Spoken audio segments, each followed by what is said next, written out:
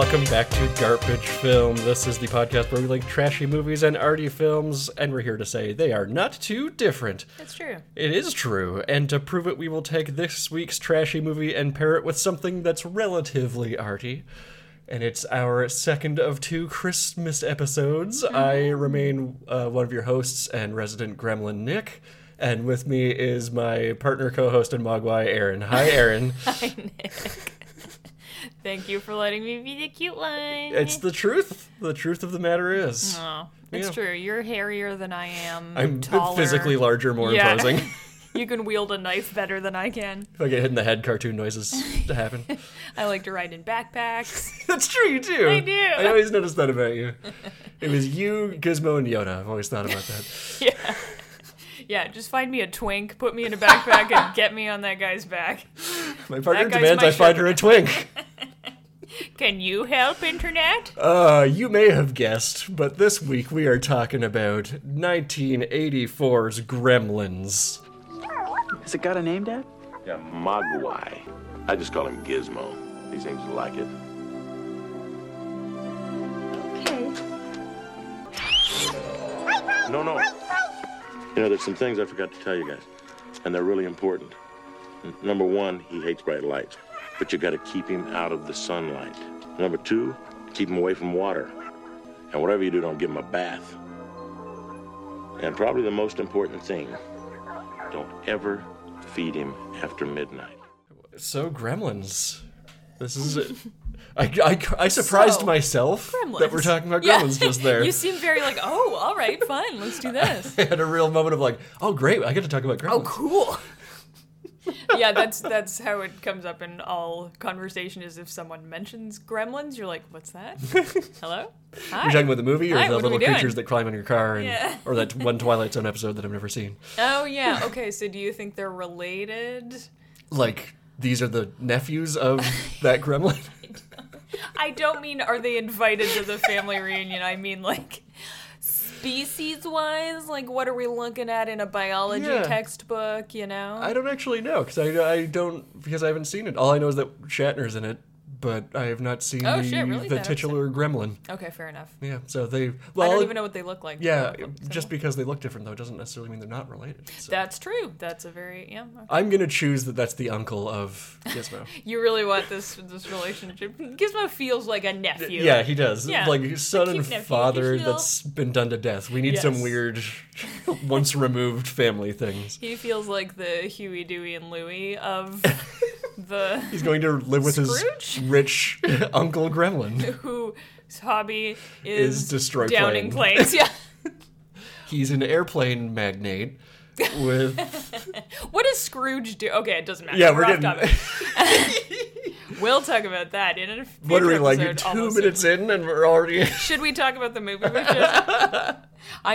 There are many, I feel like the thing that people enjoy, if they're gonna, like, get into the weeds on Gremlins, it is those weird little questions that are like, but wait, like what about time zones? Like, okay, so here are the rules. You can't expose them to bright light, it'll kill them, but it doesn't always, so who the fuck knows? You can't get them wet, and you can't feed them after midnight. So those are the big three. Those are like established in the movie as the big rules you have to follow. No one really follows those, but things go badly, but not as badly as, like, Gizmo doesn't die from having his picture taken with a flash on. No, but they specify it's sunlight kills. They just don't like bright lights. Oh, true. Yeah. Okay, fair. But then you get into like, okay, but like what if you feed them after midnight in a different time zone, or like... And I always thought about, like, well, what about the humidity of the room? Like, do they have to live in sub-Saharan deserts their entire lives, or...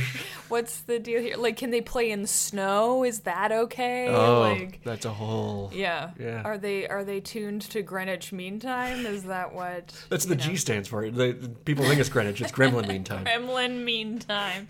It's when they get mean. Mogwai Time. Oh, there you go. No, that's good. Okay. All right. All my questions have been answered. You can find us on the internet. Okay. Good stuff. Okay, anyway, I'm just saying, I have questions, but I'm excited to explore them with you today. Well, you've come to the right place. Oh, good. As stated, I am the resident gremlin. And so I know that this movie was directed by Joe Dante. Written by Chris Columbus. We got Zach Galligan as Billy Peltzer, Phoebe Cates as Kate Berenger, Hoyt Axton as Rand Peltzer. Of course, you got Howie Mandel as Gizmo, and lots of people doing Gremlins, but the most famous in there is Frank Welker, is specifically Stripe. Yeah. Does he? It would be so funny if Frank Welker. I don't think he does, from what I'm remembering, but if he looked like just a bizarro version of Howie Mandel, that would be great. He's the exact opposite. He's covered in hair, head to toe. The Wolf Boy voices Stripe. I always forget that Howie Mandel is the fucking voice of Gizmo. Howie Mandel is in a lot of stuff. Yeah. It's always shocking to me. They were having a hard time finding Gizmo's voice. Really? And because they got like a singer to do the singing, which is different from the voice. And Welker was like, get Howie Mandel, he'll do it good. What a name to pick out of your head. Yeah, okay. like I would never in 1 million years have I'd be like, okay, man, but like for real though, who should we get? Okay, well, power to you, Howie. So if you haven't seen Gremlins, you're probably really confused by this point, or you've picked up enough pop culture stuff to know what's up. But this is it's not your grandpa's Christmas movie. Oh, barf. What is it, Nick? It's a offbeat Christmas movie. Yeah, it's mine. It's my Christmas movie. All right. Yeah, this is very much a horror comedy of Christmas proportions. It's one of those movies that like it takes place at Christmas, and beyond like 3 or 4 bits, it could take place anytime. It's just especially funny to me that it takes place at Christmas. Yes, yeah. And to Joe Dante as well. So let's run down what the gosh darn happens in this here Gremlin featured movie. We got struggling inventor Randall Peltzer, played by Hoyt Axton. I just want more excuses to say his name. I don't blame you. We saw another Hoyt in credits for a movie recently. Didn't know Hoyt was a name, just saying. Yep. Well, he visits a Chinatown antique store hoping to find a Christmas present for his son, Billy. Inside, Randall encounters a small furry creature called a Mogwai. Yeah, and everyone's hearts grew 3 sizes that day. The owner, Mr. Wing, refuses to sell Randall the creature because there's certain responsibilities involved. It's not for sale. But his grandson is an enterprising boy, and he secretly sells the creature to Randall and tells him the 3 important rules that we've already discussed, but just to really drive him home. And they even do it's slow motion, him walking through Chinatown. Yeah, we've got a Wong Kar-wai slow motion, neon lit, it's raining and it's dark and... Do not expose the Mogwai to light, especially sunlight, which will kill it. It's just freaked out by bright lights. Okay, thank you. Do not let it come into contact with any water, and above all, never feed it after midnight. Yeah. Got that? Thus Everybody written down? spake the small child. He doesn't write them down, does he? No, he does not. And he also forgets to tell his family when he shows up with it. Good Lord. Can't have nice things. Cannot. Hoyts, not allowed. So Randall returns home to Kingston Falls, where he gives the Mogwai to Billy as a pet, and they run down they really just drive it home, slow zoom on Hoyt. Here are the 3 rules, yeah. Billy works in the local bank, but fears that his dog Barney will be put down by the elderly miser Mrs. Deagle. So goddamn dark. It's so dark and it's so... I don't know that ever matters ever again, that she wants to kill his dog. It comes up one more time. Yeah, but it doesn't affect the plot in any way, shape, or form, really. I think it, you got that part, you got the fucking drunk synthesizer happening underneath her. Oh, yeah, weird. And you're like, oh, okay, this is a bad person. Yeah. You just do the shorthand. I guess. So it's okay that she dies at the end, I guess, you're like, you don't have to feel bad. Yeah, exactly. No one will feel bad about this. Right, and nothing of value was lost. Correct. Okay. Because she's a landlord, too. Oh, that's true. And it reveals at the end that she was, the wife of a stock manipulator. Oh, and that's where she got all her money. So, yeah, all right, fuck her. Literally, there's no way you can like this woman. Yeah, you're not supposed to. Billy's young friend Pete accidentally spills water all over Gizmo, and 5 more Mogwai spawn. And it's one of those things where it's like, oh, the creature's cute, and I can see cuteness around it, but it's also upsetting. Biology's weird. Right, yeah. And it's really, it's very traumatic, it looks like, for Gizmo to spawn. Yeah. It looks like it harms him a lot. Well, think about what's happened. It's a real rib being torn out of a person to make another person kind of deal. Yeah, you just gotta ice cream scoop 5 other yous out of your own back. Blah. Okay, fair. And here we meet Stripe, who's the most aggressive of all of them. Name that 'cause he's got a big stripe on his Got a head. little mohawk, yeah. And they're all like Mogwai shaped, but they don't like doing cute Mogwai things. Like this one is Baby Yoda. You know, that's Gizmo. Yeah. And the others are all that little fucking rat dude from Jabba's palace. This is the energy. They like playing violent video games. And they have the same laugh, that Yeah, they do. Pretty It's good. just a cartoon witch. Yep. Yeah. But that's not That's what it is. Yeah. So, because this is fucked up and weird, Billy takes Mogwai to a science teacher nearby. And here's where you're like, oh, this is a rural town. We don't got scientists. Yeah. He's going to, like, the physical There's no, education and like- scientist teacher. Yeah, the guy that definitely like teaches gym on the side because there is one school or whatever. There's no lab here. And he spawns him off his own Mogwai to test on. Do some animal testing. Cool. Yep. Cool that we go right there. Back at home, Stripe and his Mogwai gang trick Billy into feeding them after midnight by severing the power cord to his bedside clock. The devious little creatures. So the Mogwai know about the rules. Oh, yeah. This is another question mark. This is the thing of, like, they're full, like, my understanding has always been, we'll get to the end, but Gizmo can just speak Cantonese, right? He can speak whatever he's he wants, yeah. But he just doesn't know English, so that's why he's speaking broken English. Right. Yeah. Yeah, that's fair. English is just an additional language Yeah. for him. That's He's all it is. ESL. He's ELL. Who knows how? It's Oh, not that's his true. second language. Who knows how many? Like he speaks whatever fucking Mogwai speak. Little, their singing language yeah. and Cantonese. Yep. And then Might know some Mandarin in there, too. Question Yeah. mark. Yeah. Yeah, so they're all worldly little fellas. They're very well traveled. I like the idea of they come born with all of the knowledge that Gizmo has. Oh sure, yeah. It's like they're leveling up each time they spawn. Where, yeah, Gizmo is just like cute, like can't really do much, and then He chooses not to do much. Oh, do you think so? I do think so. All right. Well, then they get meaner every time. Where like the next generation is like throwing cans at the dog or whatever, and then the third generation, the one that he takes to the science teacher and spawns, that one chews through walls. Like he is messed up. He is messed up. Yeah. Yeah. Okay. What a rich civilization. I love it. They're fascinating. Anyway, please go on. I will. They form cocoons, such as you might recognize them from the movie Cocoon. Aren't they watching the movie Cocoon at some point? Oh no, they're watching Body Invasion of the Body Snatchers. Yeah, That's what it is. Yeah. Pod people. Yeah. As does Hansen's Mogwai, who just like snuck a sandwich. They soon hatch and emerge as mischievous reptilian monsters, and here are our gremlins, who then torture Gizmo, attack Billy's mother, and kill the science teacher. And that like, Do you think he's dead? oh, he's dead. Yeah, Oh yeah. shit. Okay. What I always thought happened, like he grabs his arm and pulls him under. Yeah. And he like his head is gone. Oh. I think he's like chewed his head off. Then why the like? I have 2 answers for you on this Okay, one. I'm trying to say why the Syringe. in the science teacher's butt. 2 I thought reasons. it was like, Malicious anesthetic. revenge humor of the gremlin Oh, being for- like, this is funny because he put He needles took in me. my blood. Yeah. Okay. And the original way, I'll talk more about the original script in a bit. oh, okay. But in the original script, his pants are down and there's like 100 syringes in his butt, and that's what killed him. Jesus Christ. Yeah. Okay. So there's a. So you're telling me this movie could have been darker? Oh my god, yes. Good God. Okay. So I just want to pay some special attention to the dual wielding mom. Hell got her knives. yes. Takes Hell out yes. 4 gremlins on her own. Yeah. Yeah.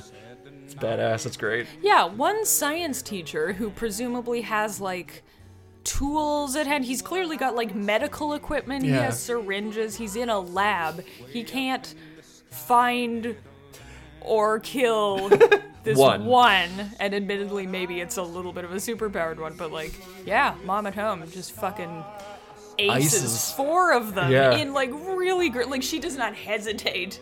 She's like, I'm going to murder you and it's gonna hurt. That scene where she just rips through him, like it's so. There has been no gore at all in the movie. And then it just Firing green grindhouse. giblets around. Yeah. feels very Evil Dead all of a sudden, where it's like, something's not right, and then like the insides of things are on the outside. Yes, absolutely. And like, as you well imagine, dozens of mothers dragging their kids into the theaters to yell at that point. All this is going around. Jesus Christ. It's great. I love it. I'm very sad that we never got more like Frances McCain as action star. I think she would have done well. She's got the chops. Yeah. She's doing it. Chops, get it? Because you got a knife. Mother and son, well, Billy arrives home and lops off one of their heads. But mother and son then think that they've done it, except Stripe. Stripe sees what's going on. He ruins their drapes by sneezing into them, which is very rude and unnecessary. So he blows his nose like, he's such a little stinker. Ain't I the worst? And then he takes off to the YMCA to jump in a swimming pool and create a nightmare for the town of Kingston Falls. Yep. So much water touching him. It's great. I love it. And it's like, I feel like we now enter the pitch part of the movie where it's like, now imagine, rural town. Yeah. People are covered in puppets, just like head to toe. I want people to have to try and pull a skinny little weird puppet off their necks. That'll be your audition tape. We get Dick Miller being killed by his American plow. He's very... Yes, you got your drunk racist uncle character. He's the only one who says the word gremlin, I think, in the movie. Oh yeah, because he's talking about like gremlins in the machinery, and like, you know, they ship foreign cars over here and they put gremlins in them. Blah. Like, okay, dude. He fought in WW2. We get Mrs. Deagle getting fired out of her ceiling chair. All of her cats, by the way, they're all named after currencies. So there's dollar bill, ruble, Kopeck, I think is I heard Kopeck, and I was like, oh, that's a cute name for a cat. I'd name a cat that, but cute. I guess I don't speak Ukrainian. Yeah. She's got like 6 cats, and they're all named after money. God damn it. Cartoon character. Yeah, I don't feel bad about her death at all. No. It is pretty funny. It's a very, like, one of the more slapstick things to happen, where they sabotage her electric, stair climber. The thing of like, the gremlin in the machine, and they're just like brilliant electrical engineers. They're so good. Every gremlin has a degree in electrical engineering. Like, we were talking like Spider-Man levels of like, you shouldn't just know how to do this, but you do. They're very industrious. They got that. They got their own clothing lines. They make their own guns. Yes, they make their own gremlin-sized little guns, and they've got gremlin-sized little pints, like pint glasses at the bar or whatever, so... Yeah, we get that bar scene, which is so great. It is so out of control. I love it so much. That has a real feel to it of the puppet team was so sick of working on, like, okay, we have to make it look realistic, and, like, they're interacting with, like, other human characters, and they were just like, here you go, guys. Just go nuts. Just do whatever you want to do in there. Like, little sandbox full of puppets. And they get the carolers, gremlins. Oh, yeah, they've got all their, singing like... the theme song when they do it. Yeah, that's right. I think where does the theme song kick in for the first time? Is it when the plow crashes through Dick Miller's I think you house? get like little hints of it being like... Yes! That bit, well, we can talk about it later on too, but that first happens when you see the cocoons for the first time, which I love. Mischief is in the air. What's that? A hint of silliness? You see Santa getting ripped up he's got like 5 gremlins on him. Yeah, it's really great. So Billy shows up and rescues Kate from the bar, who has discovered they don't like bright lights on her own. Yes. And they take refuge in the bank. There's a deleted scene here where they discover Judge Reinhold? Judge Reinhold. I always want to call him Judd Reinhold. Like, nobody's name is Judge. But they find him in the bank. He locked himself in the vault and went crazy. Oh, okay. Yeah, he just kind of disappears. Yep. Yeah, okay. Original script, it was supposed to be the 3 of them teaming up at the end. Oh, that makes sense, though. I could see that. But there's a very specific reason why it doesn't happen. More on that later. It's a little tease for you. Okay. So they show up there, and instead of having Judge, who's just presumed dead, I guess, But here is where we get and this is one of those love it or hate it things, Kate's monologue about why she hates Christmas. I think it's very funny. How she discovered there was no Santa Claus. I love it so much. It's the funniest thing in the world to me. No bearing on the plot at all. It's literally just, she says like, oh, well, now I have another reason to hate Christmas. And he's like, what are you talking about? And then they never go back to it. Nope. Doesn't matter. Doesn't help with the gremlins. Nope, not at all. But bonding moment. You can tell it's in there, like, whoever's writing it, Chris Columbus writing it, you can tell that this was like, I'm writing this movie for this scene kind of thing. Like, I want, like, this is a linchpin moment for me only. I've been thinking about this a lot. Yeah. Billy and Kate discover that the town has fallen silent, so they venture out in the street. And it's because the gremlins have all gone to the movies. They've gone to watch Snow White and the Seven Dwarfs. They're just like us. They are. Oh, they're singing along. That theater scene is some of my, like, just a lot of the visual stuff in there. All the puppets in the theater and seeing them storm the screen is so good. Seeing them storm the screen is very good. All of I love when...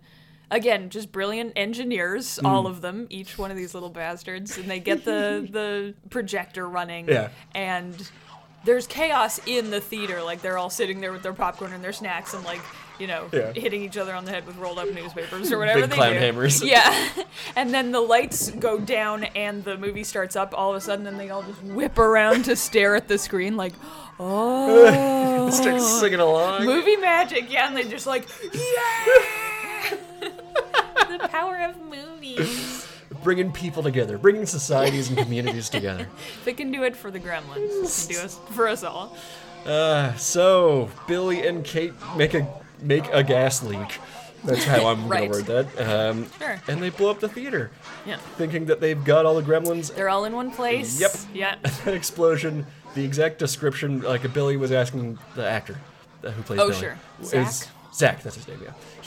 This is his first big movie, so he's talking to the pyrotechnic guys. He's like, so how big is this going to be? And the response was, oh, we packed it pretty good. Oh my god. No, you never want to hear that from your... Aww. The explosion was apparently so large that it shattered windows in office buildings a mile away. Holy shit. Okay. So they Halifax harbored the movie set just to... Yep. It's a good explosion. It's a great explosion. Good for them. I feel like that's where like half the budget went. Half gremlins, half explosion, and then whatever else. The rest for the cast, I guess. Yeah. So Stripe got away because he went to get candy. Yum yums. Yum yums. I'm Stripe in this scenario for sure. No, but you're the Mogwai. Yeah, but I'd only survive because I wandered off to get theater snacks. That'd be me. So we have a nice showdown in the department store. It's great. But ultimately, Gizmo exposes Stripe to sunlight, and there you go. Yeah. Do you think Gizmo was, like, wrestling with the moral quandary of, like, killing one of his own species? Like killing himself. Like, it's a clone of him, basically. It's your son. It's your horrible son that you have to murder because he just loves candy too much. And the murders. That's the problem with society today. Not enough parents are willing to take responsibility. Bring back killing your son. So in the aftermath, it's a Christmas morning, I guess. Everyone's just catching their breath. Yeah, there's smoke, like, coming out of every building. Half the town is dead. Yeah. Lampposts knocked over, small fires still crackling. Yep. Mr. Wing arrives to retrieve Gizmo and criticizes the Peltzers' carelessness and states that Western society cannot handle the responsibility for the Mogwai yet. Yeah. Which, duh. Yeah, dude. But we have a nice little moment that Gizmo says goodbye to Billy, and Mr. Wing's like, one day you might be ready. You one child. Yeah. One of you might not fuck this up. And then credits roll, and we get that banging theme song. Yes, we do. Yeah, he wanders off into the matte painting. Make sure to check under the bed, and in the workings, you might have a gremlin. I love it. It's so great. So aggressive for a theme song. It is. You can hear the force with which he's slamming down those synthesizer keys. Yes, you can. Mr. Jerry Goldsmith. Oh yeah, that's right. What a fucking stacked crew for this. Yeah. You got Chris Columbus writing this, like, again, Christmas body horror. It's his first movie. Chris Columbus's first? Or his first studio movie, at least. Oh, shit. Yeah. Okay. Yeah, so that's why he's coming with that. Okay. But it's Steven Spielberg producing. Yeah, right, Like, yeah. one of his first things done with Amblin. I think his first thing after E.T. Oh, really? Yeah. Oh, yeah, it would have to be, because there's a little shot of, like, Stripe's face next to an E.T. doll. And it's the same shot as store. E.T. where he's hiding amongst the stuffed animals. Yeah. Oh, that's great. But, yeah, Spielberg and Jerry Goldsmith are both in the movie. They both have little cameos. Oh. They pop up. I wonder if I saw Spielberg. Yeah, he's like a townsperson or whatever. Cute. And this is famously, and rightfully so, one of the movies that is credited with coming up with PG-13. Oh, okay. Because Damn. it was going to be an R. We got robbed. So do you want to hear about what the original, some of God, the stuff the original What script does had? an R-rated Gremlins look like? So the biggest change from the script, and this is Spielberg stepping in, and Joe Dante was like, this is the best idea, this is the reason the movie is good. Okay. Originally, it's supposed to be, there's no Mogwai except for Gizmo. You never see any other Mogwai. Gizmo becomes a gremlin and is Stripe. Okay. And then, like an alter ego. Yeah. Yeah, okay. And then Stripe still jumps in the pool and they all expand. Sure. And that's why it was supposed to be a trio of Judge Reinhold at the end. But they're like, well, now we got Gizmo on the back. We've got like 4 characters to keep. We don't want to take anything away from Gizmo, because with this change, we are making Gizmo the protagonist. Because in the original script, Billy kills Stripe by exposing him to sunlight. Oh, boy. And they Okay. even shot it that way. Because there's a continuity error in the movie now. Sure. Which is what's supposed to happen. What they shot was, which way am I going to do this? What's supposed to happen is Billy gets in there, pulls the blind, Stripe gets exposed to sunlight. Yeah. What they shot was Gizmo gets in there, pulls the thing. It's not, the sunlight isn't in the right spot. And that's what's in the movie. You see that the sunlight isn't actually hitting Stripe. And then Billy's like, oh, the sunlight. And he jumps over, he pulls the thing, and it kills Stripe. Okay. And it's just edited in the in this version now to have it implied that even though he just pulled the one blind, Gizmo somehow opened all the blinds and it killed Stripe. Sure. Yeah. Okay. And the way Zach Galligan found out about it is watching the movie, the premiere that they took a scene out. That he's no longer Not the the hero of the movie. So why was it important to like make Gizmo the protagonist? Because there's 3 reasons in there. Spielberg at first was like, well, we don't want him to become Gizmo we don't want him to become Stripe because we don't want to like betray the audience who will have like fallen in love with this little thing. We don't want to make him evil. Yeah. Second, merchandising, which Gizmo is the inspiration for the Furby, in case you're unaware. So this is like a long story. Okay. All right. And the what was your question again? Why does Gizmo need to be like the hero? Why did they take that away from Billy? They took it away from Billy because they honestly were like, no one will believe that Billy like is good at stuff. He's a dumb nerd. Harsh. And okay. everyone will want Gizmo to succeed. Like, Well, people will feel sure. the emotion of that more than Billy pulling a cord. Like, Yeah, it's, all right. Yeah. The lengths to which Wow. Gizmo goes to get that cord. I know, he learns to drive a car so that he can... Okay. Scares that dog a bunch. Yeah, that poor dog gets a fucking time of it. He gets, like... I guess the one... To go on a bit of a tangent, the one reason that it's important to know that Mrs. Deagle wants to murder his dog is because when the gremlins get a hold... Or I guess the pre-gremlin bad Mogwai get a hold of the dog, they, like, string him up in Christmas lights outside, and they don't twig to it being the Mogwai because they assume it's Mrs. Deagle. Yeah. And that's when the Mogwai, like, unplug the clock cord Yes. and stuff. So, like, that's right. very to much... get him outside. Okay. Yeah. Okay. Yeah. Okay. And then the poor dog, like he's in the department store with them, and he just keeps getting like run over by various creatures driving little toy cars. I do love Joe Dante said that the dog was the easiest part of the shoot because he's afraid of like involving animals is always tricky. Yeah. But he said they never had to do anything. The actor's name is Mushroom. They didn't do anything with him. They just like put a camera on him and that's just how he acted. Oh, he reacts great. Isn't there like a moment when like the Mogwai bad ones, they say something rude to the dog and the dog like perks his head? They said that like Dante said that like the dog just reacts reacted as though they were children, like all the puppets. Okay, all right. So they're like, oh, this is perfect. What a good boy. We don't need to worry about any shots. And they like added more shots with the dog because they're like, oh, this is great. He's doing amazing work. Amazing. Good job, Mushroom. Well done, little mushroom boy. So that's the biggest change from the original script. Okay, sure. This Gizmo is now our hero, and he doesn't have to turn evil. Exactly. He doesn't get his hands dirty. Yeah, and you've got an ally, you know, exactly. in the fight or whatever. Yeah. Okay. So that's the big one. So originally the script was intended to be R, rated R. So awesome. These are things that Gizmo turned Stripe does in the original script. Okay. He eats the dog. Mushroom, no.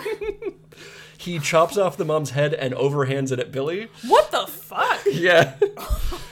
He leads a raid on a McDonald's where they eat the customers instead of the food. Okay. There's a lot more like gore and cannibalism, or not cannibalism, but like gremlin. You're thinking eat human. Of murder. Yeah. Murdering.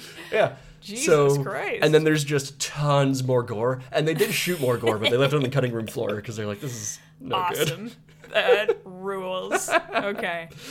Wow. And I was reading that as like, oh, that's definitely Spielberg's coming in and being like, I'm not going to let Joe Dante do a thing. No, but Joe Dante was like, yeah, the only way this is going to work is if you make it super overly stylized to the point that like it's super cartoony. Yeah, it doesn't feel hard-hitting. Yeah. And he's like, that goes hand in hand with it's gotta be more family friendly. Not necessarily 100%, but like, let's look at teenagers. And Spielberg is like, that's a great idea.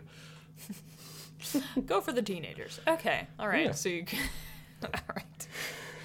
I love the idea that it had to be like, okay, well, it's not a like hard R rating, but it's also not PG. It is not PG. We can't justify this. Can't let 10-year-olds see this. Their heads will explode. When they were trying to figure out how to make the gremlins come alive, they thought that, oh, we'll put a monkey in a gremlin suit and then we'll be able to like interact and it'll be like... Oh, designing the gremlins. Yeah. But they took a test monkey and they put a gremlin head on it and went nuts and it like wrecked an office room. They're like, this is not... Oh, we can't film that. All right. I'm assuming it was like putting a paper bag on a cat's head. Exactly. Yeah. Yes. Just flinging shit in every direction. Yeah. One other thing I wanted to mention about Dante being like, let's make it cartoony or whatever. Sure. This was one of these things of him going back and forth with Spielberg. I didn't know this for the longest time. Joe Dante wanted to be a cartoonist. Oh. That was like his life's dream. And then he just wound up going into a different part of theater, or film, which he's very happy doing.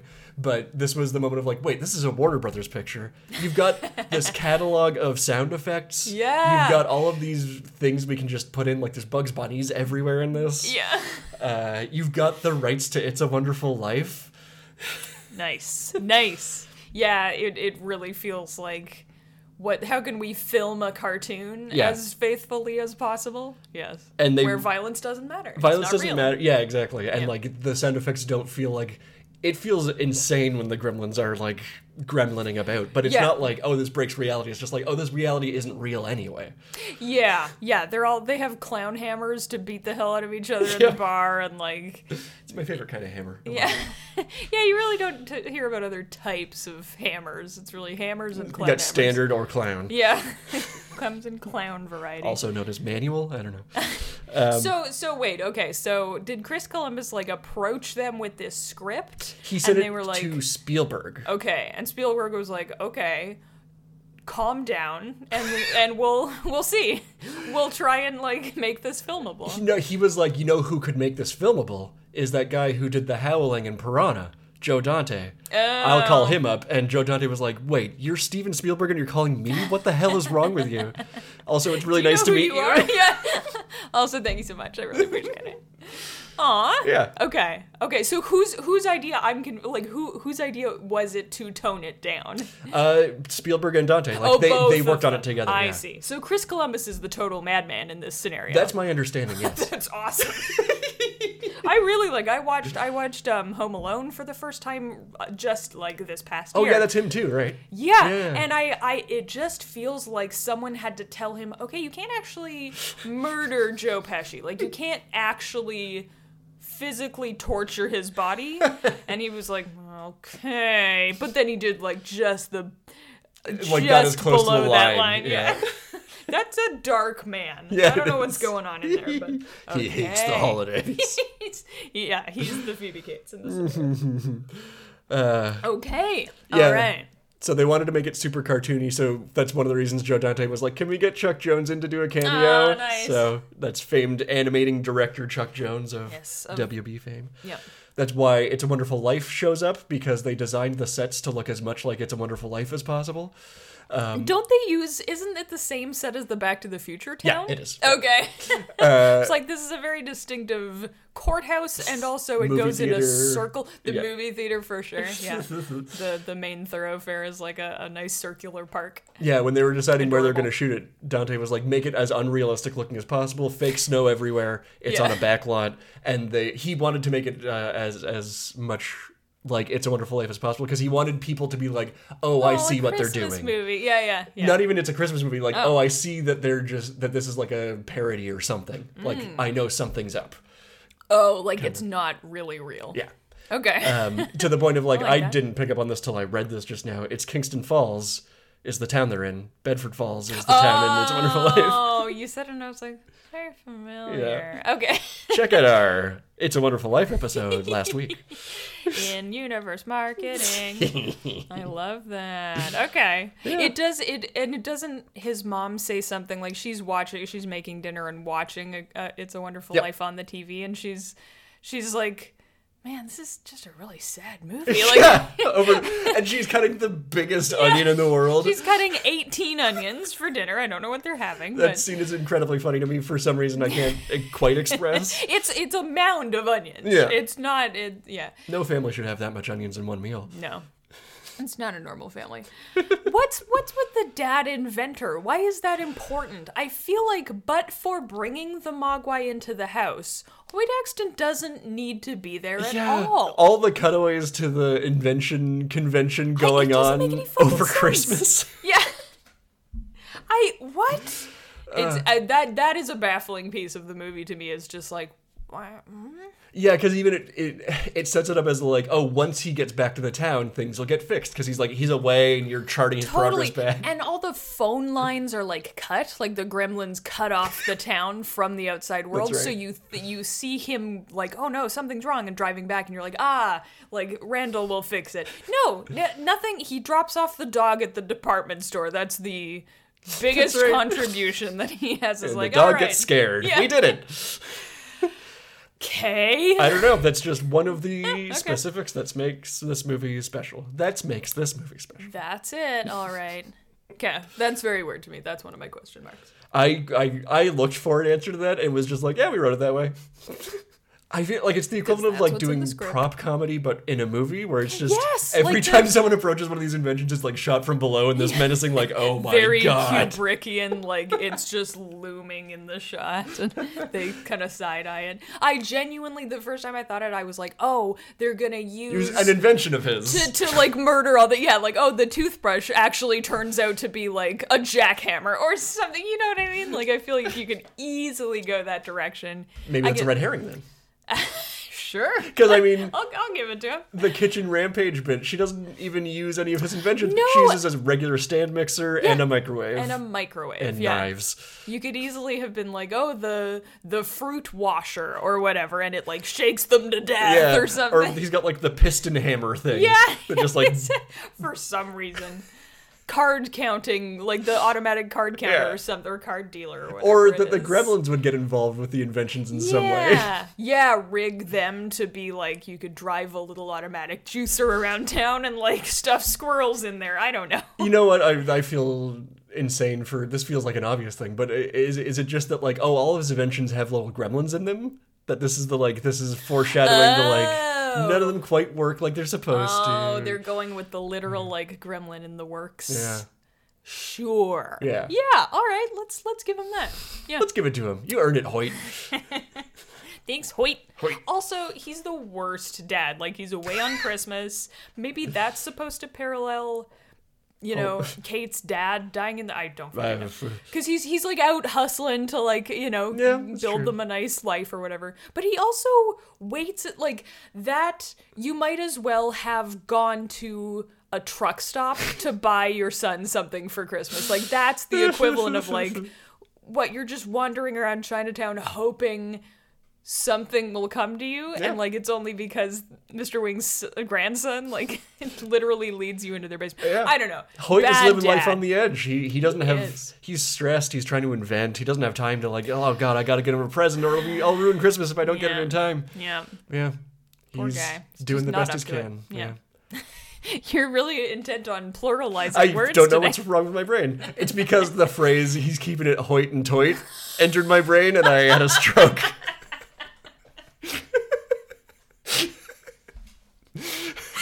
So you understand why I was distracted. Okay. I understand. I understand nothing. He's keeping it Hoyt and Toyt. Hoyt and Toyt. Speaking of cartoons, there you go. Oh my God. All right, well, I'm going to burn this tape. Keep that for... They're gremlins in your brain. Yes, there you go. I'm also picturing Gremlin being a gerund, so ending with a hard G, Gremling. Gremling, yes. I wanted to take one more second to talk about the making of the movie, because I always assumed, like, Spielberg's a family-friendly guy. He would have not been happy about how violent this movie is. Like, no, he was the big champion of the movie. He's the only reason it came out as it did. Bless. Yeah, he, like I told you, he handpicked Joe Dante because there was this thing of, like, Piranha was coming out and people were like, oh, this is going to compete with Jaws 2 or 3 was about to come out. First of all, no one remembers either of those movies. And they came to Spielberg to be like, you got to go talk to him and, like, figure something out and, like, warn him that we're going to give him a cease and desist. And Spielberg watched it and was like, no. Fuck off. This is obviously a parody. Yeah. Like, leave me alone. Also, it's Jaws 3. It's fine. I love that they tried to, like, you gotta go shake down Joe Dante. And it kept happening. They kept giving Dante notes, and Joe Dante would just ignore them. And he'd say, like, go talk to Spielberg about it. He's the producer.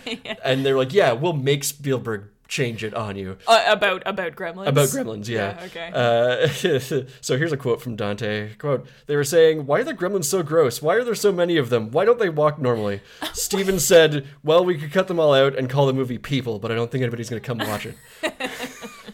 Ooh, a little sassy. I like that. Sassy. All right. Because it's the point of the movie. Why did they walk weird? Is his question? I missed one of the exact questions, but it was like, why do they act like they do? Okay. Was the big thing. Oh my God. I'm convinced that no one who works at a movie studio has ever seen or understands a movie. They don't have time. They're too busy criticizing people for no reason. They're too busy with everything else but the movies. Yeah. It's so funny to me that I don't know that there's ever been a good note? A good note, first of all. Or, like, has there ever been a studio executive on the right side of, like, how the movie actually turned out? Where they're like, yes, awesome instance, go for it. They're always like, no, people won't get it. I gotta feel like there's one example, but I cannot. There must be. But all we ever talk about on this podcast is the times when they were like, so far off base, you should be in a different industry. Yeah. Every time. Okay. There was a really famous The Santa Story from Phoebe Cates. Yes. This is the biggest, like, debacle on it. Oh, okay. Everyone hated it. Even, like, from reading the script to shooting to editing. Yeah. Everybody was telling Dante, you gotta cut this out. This is insane. Chris Columbus is just back there like, no, I like it! Another quote from Dante. Quote, we had a great preview, and even after that, the studio said, great, now all you have to do is take that story out. I told them I didn't want to take it out. To me, it encapsulates the entire tone of the movie, and so they said, well, we'll get Spielberg to make you take it out. So I talked to Steven, and he said, you really want this in the movie, don't you? And I said, yeah, what do you think? And he said, well, I don't get it. I don't know why on earth you would want this in the movie, but it's your movie. And he's just like, yeah, there you go. So chill. Yeah. That's great. What a dude. Him and Kathleen Kennedy just, like, super into this movie, getting it out there. Yeah. Oh, yeah, that's right. Yeah, Kennedy and Marshall and Spielberg on this. Amblin along. Yep. That's so funny. Well, it's your movie. The picture opened huge, and there were still memos going around how we could get the scene cut from the print in VHS and DVD copies.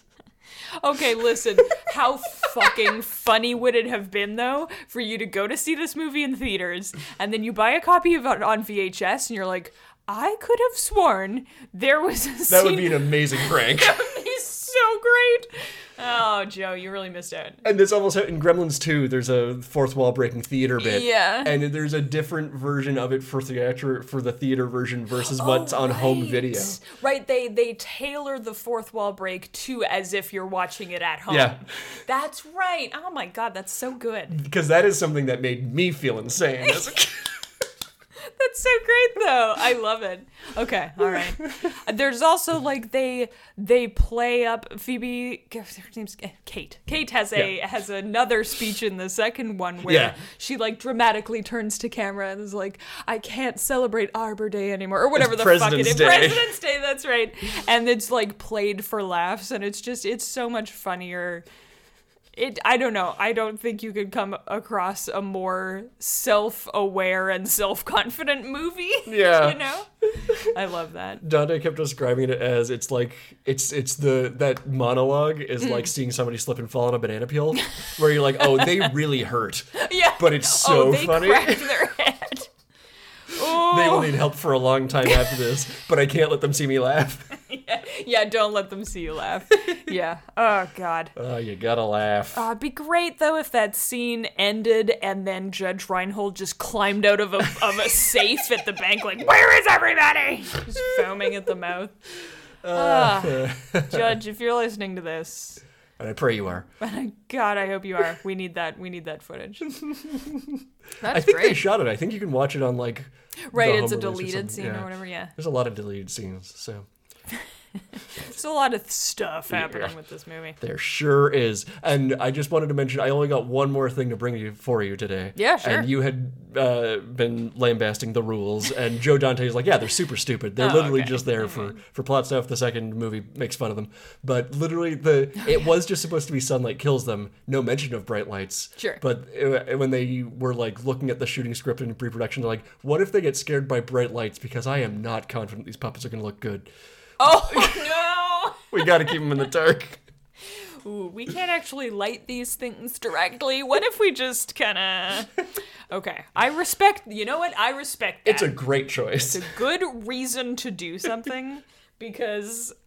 You've heard me talk about it before, where it's just like the necessity to look back on them and be like, oh, this amazing artistic choice was out of pure necessity and like panic on the part of the art director or the prop master or whatever it is. It's just trying to like plasticine a thing. Like you only have so much plasticine. You got to make something out of it. Yeah, exactly. And then it's gonna be great.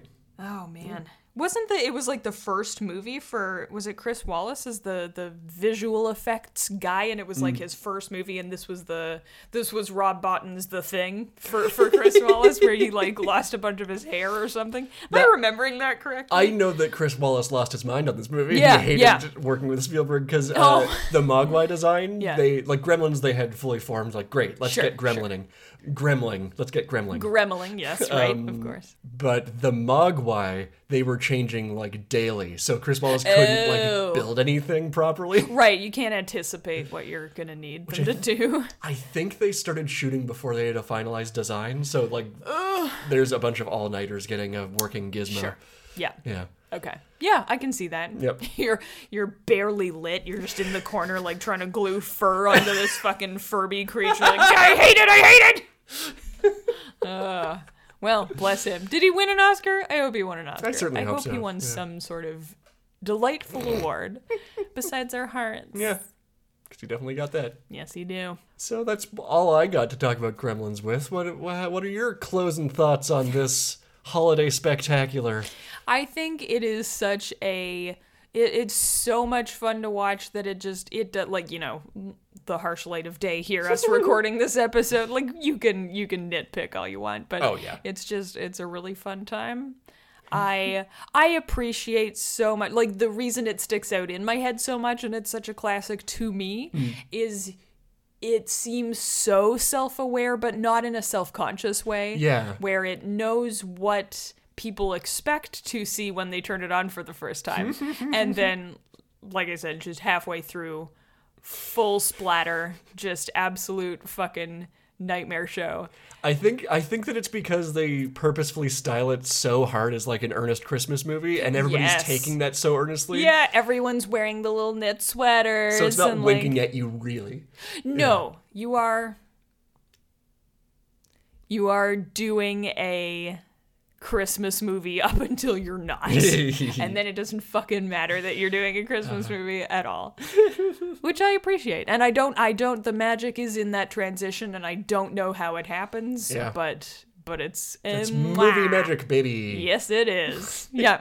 It's got so many layers in it. It's really hard to make that kind of like you said, it's not winky. Yeah. It just works. They're just like, I'm having fun doing this. Chris Wallace, I guess, was not having fun doing this, but it seems like everybody else The majority of us are having fun doing yes, this. most of us that matter are having fun. And I also love it as like knowing what comes after with Gremlins 2, where it's just like, no, we will take no notes. I refuse to back down on a single part of this, and make the movie that I want. And for like a genuinely creative, like fun person, you get a great result out of that. And I think you know this, but I'm just gonna drop this in for those that have seen Gremlins 2 and love Gremlins 2. There's like this Gremlins is 1984 and Gremlins 2 is 1990 or 91 or something like that. Yeah. And there's so long between because the studio tried to cut Joe Dante out, and we're just gonna like do a sequel with somebody else because we just want somebody we can yell at and they'll do what we want. Yeah. But it's just like failed pitch after failed pitch after failed pitch after failed pitch. And they're like, fine, you can do it. And he's like, I will only do it if you literally will never give me a single note. And they were like, okay, fine. And then you can tell. Whatever the hell Gremlins 2 is. You can absolutely tell there was no time when Joe was like, what do you guys think? Yeah. Nope, fuck that. Full steam ahead.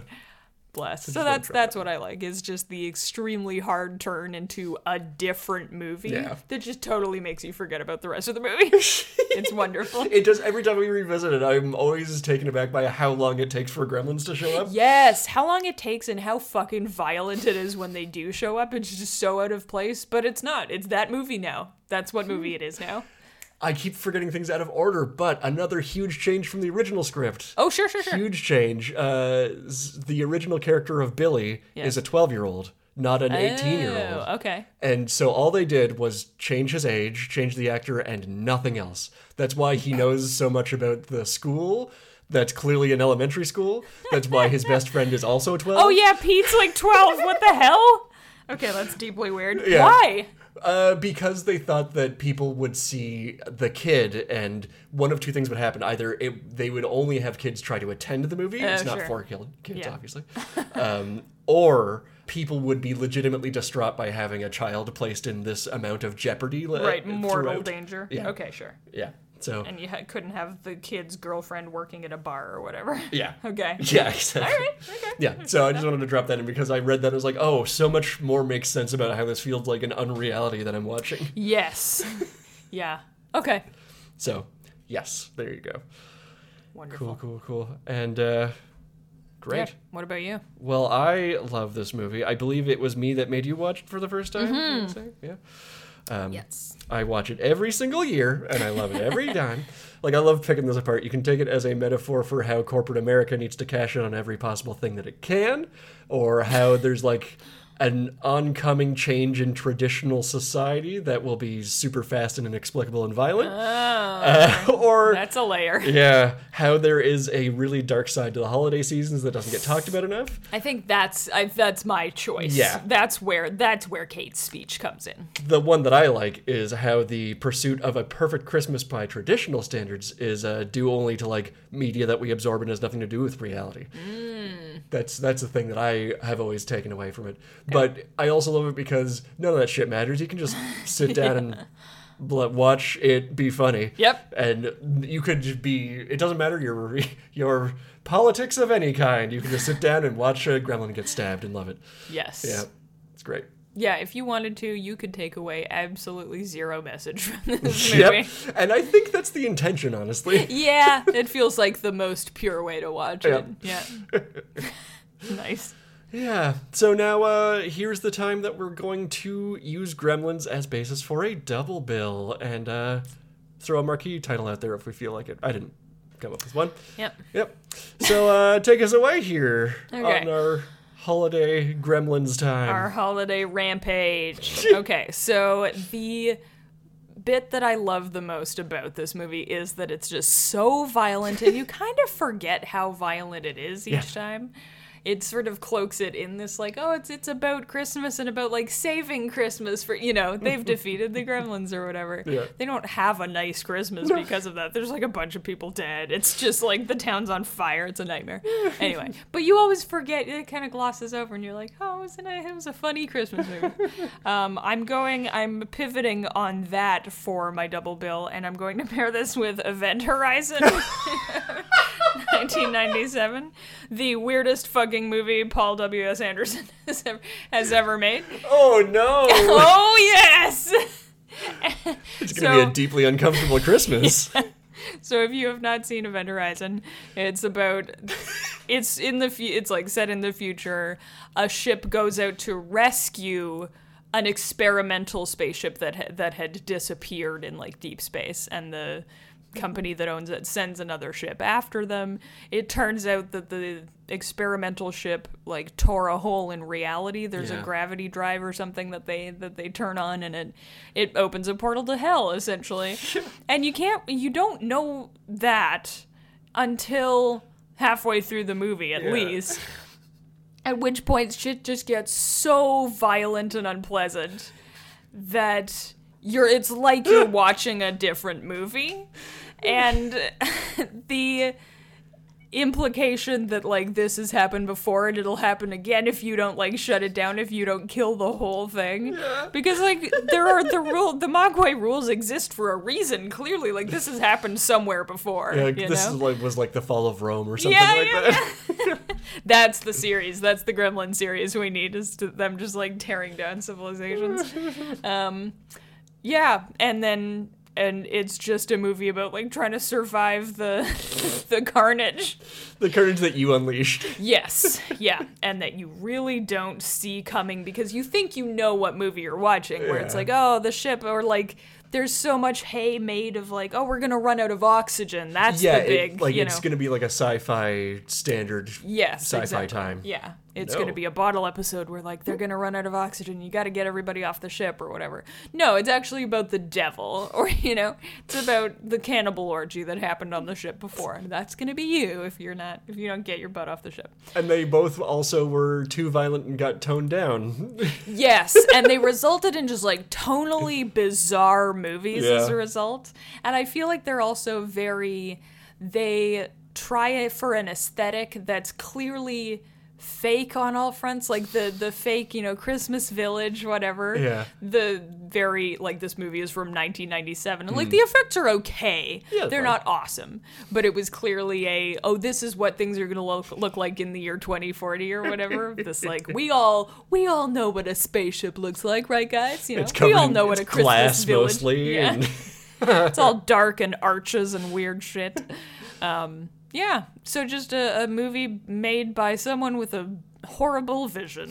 That's what I'm going with. I feel like horror director Joe Dante would appreciate this double bill. He'd be into it. There you go. Yeah, you're welcome, Joe. In the best possible way, Yeah, so that's my double bill, and I'm gonna call it Carnage at Christmas.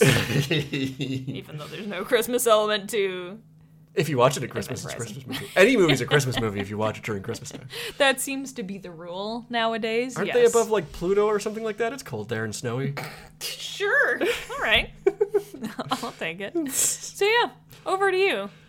Cool. Outdo that. I'm reeling from that. You have hit me with a metaphorical clown hammer. And I'm hearing little Tweety birds circling your head. Yeah. Well, I feel like we went through a time on this podcast where I was going out of my way to make the most pivoting hard, like taking something wholesome and making it super dark double bills. Sure. And you've taken over that role for me.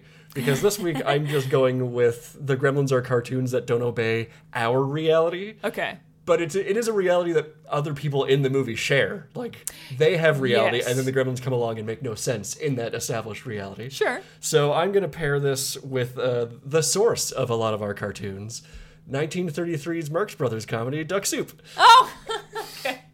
Yes. Aw, So, if you don't know, I don't know the Marx Brothers really well. This is one of the only ones I've seen.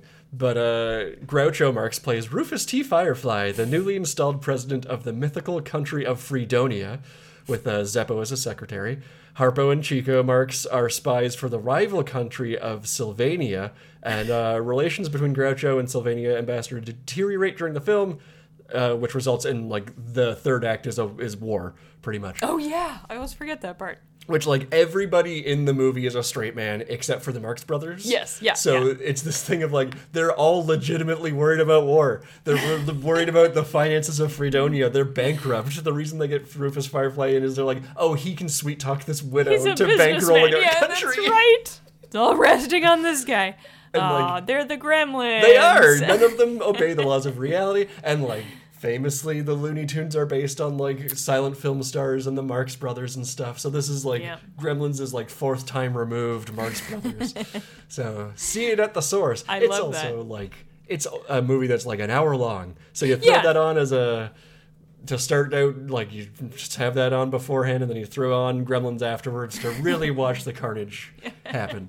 Yeah. Make your delicious snacks while Duck Soup is on, and then sit down and eat them. Yeah. Chomp some popcorn. Nice. I love that where if a Marx Brother got hit in the head with a clown hammer, you would hear the sound effect. Yeah. For sure, right? Absolutely. Yeah. Yes. And nice. I mean, it's been a while since I've seen it, but I think that happens. I would not at all be surprised. Yeah. So wholesome. Yeah. Okay, well, here's the question. I struggled with my double bill a little because I was like, which one's the arty one? I honestly think it's Event Horizon because a lot of thought went into the art direction. I can't stress enough. The ship looks alive. It's got ribs. It breathes. It has bellows. So, but there's an argument to be made for either one, but how do you feel about yours? I'm doing the lame thing of, like, Duck Soup is old, therefore it would be considered arty. You're right, it's the source of so many, like, artistic traditions. Exactly. And I cannot stress enough how much this is. We're taking a trashy movie and pairing it with something relatively arty. Capital R. There's a reason that you really hit that word on your... I took special pains this week to do it that way. Mm-hmm. Totally fair. Okay, thank God. It's like you knew. And I don't have a name. I'll call it Gremlin Soup. Nice. Perfect. Yeah. Yep. And they've got hair, weird hair.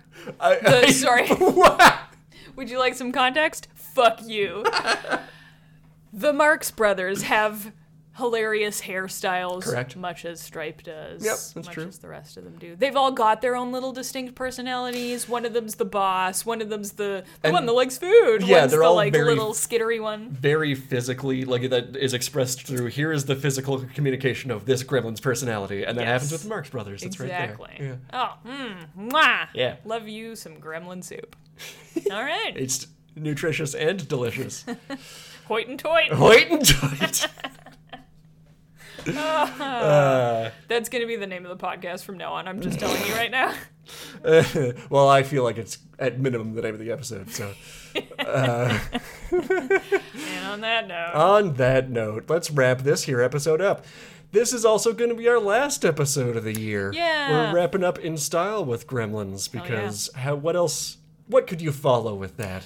How else to go out for the year? Yeah. Just an absolute fucking, you thought it would start one way and then chaos. So this is our first time as a podcast turning over a calendar year.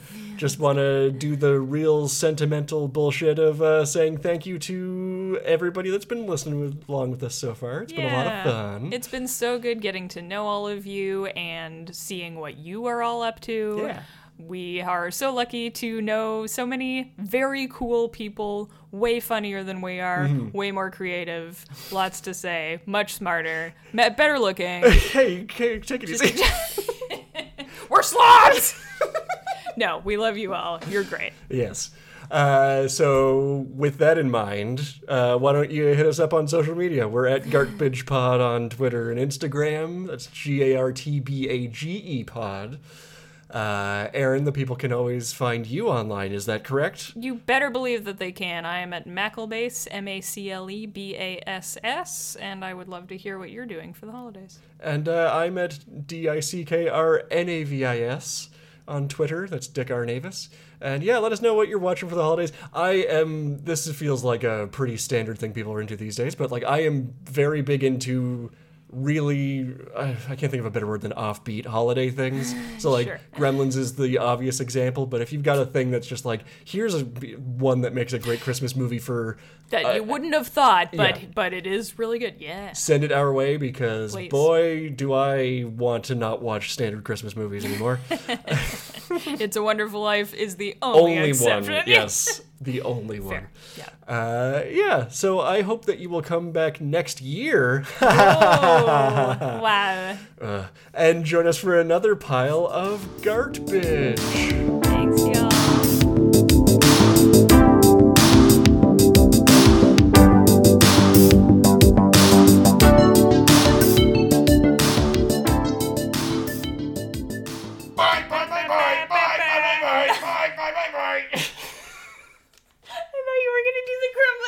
Oh. So I started doing That sucked. That's the worst song that's ever happened. It's all staying in.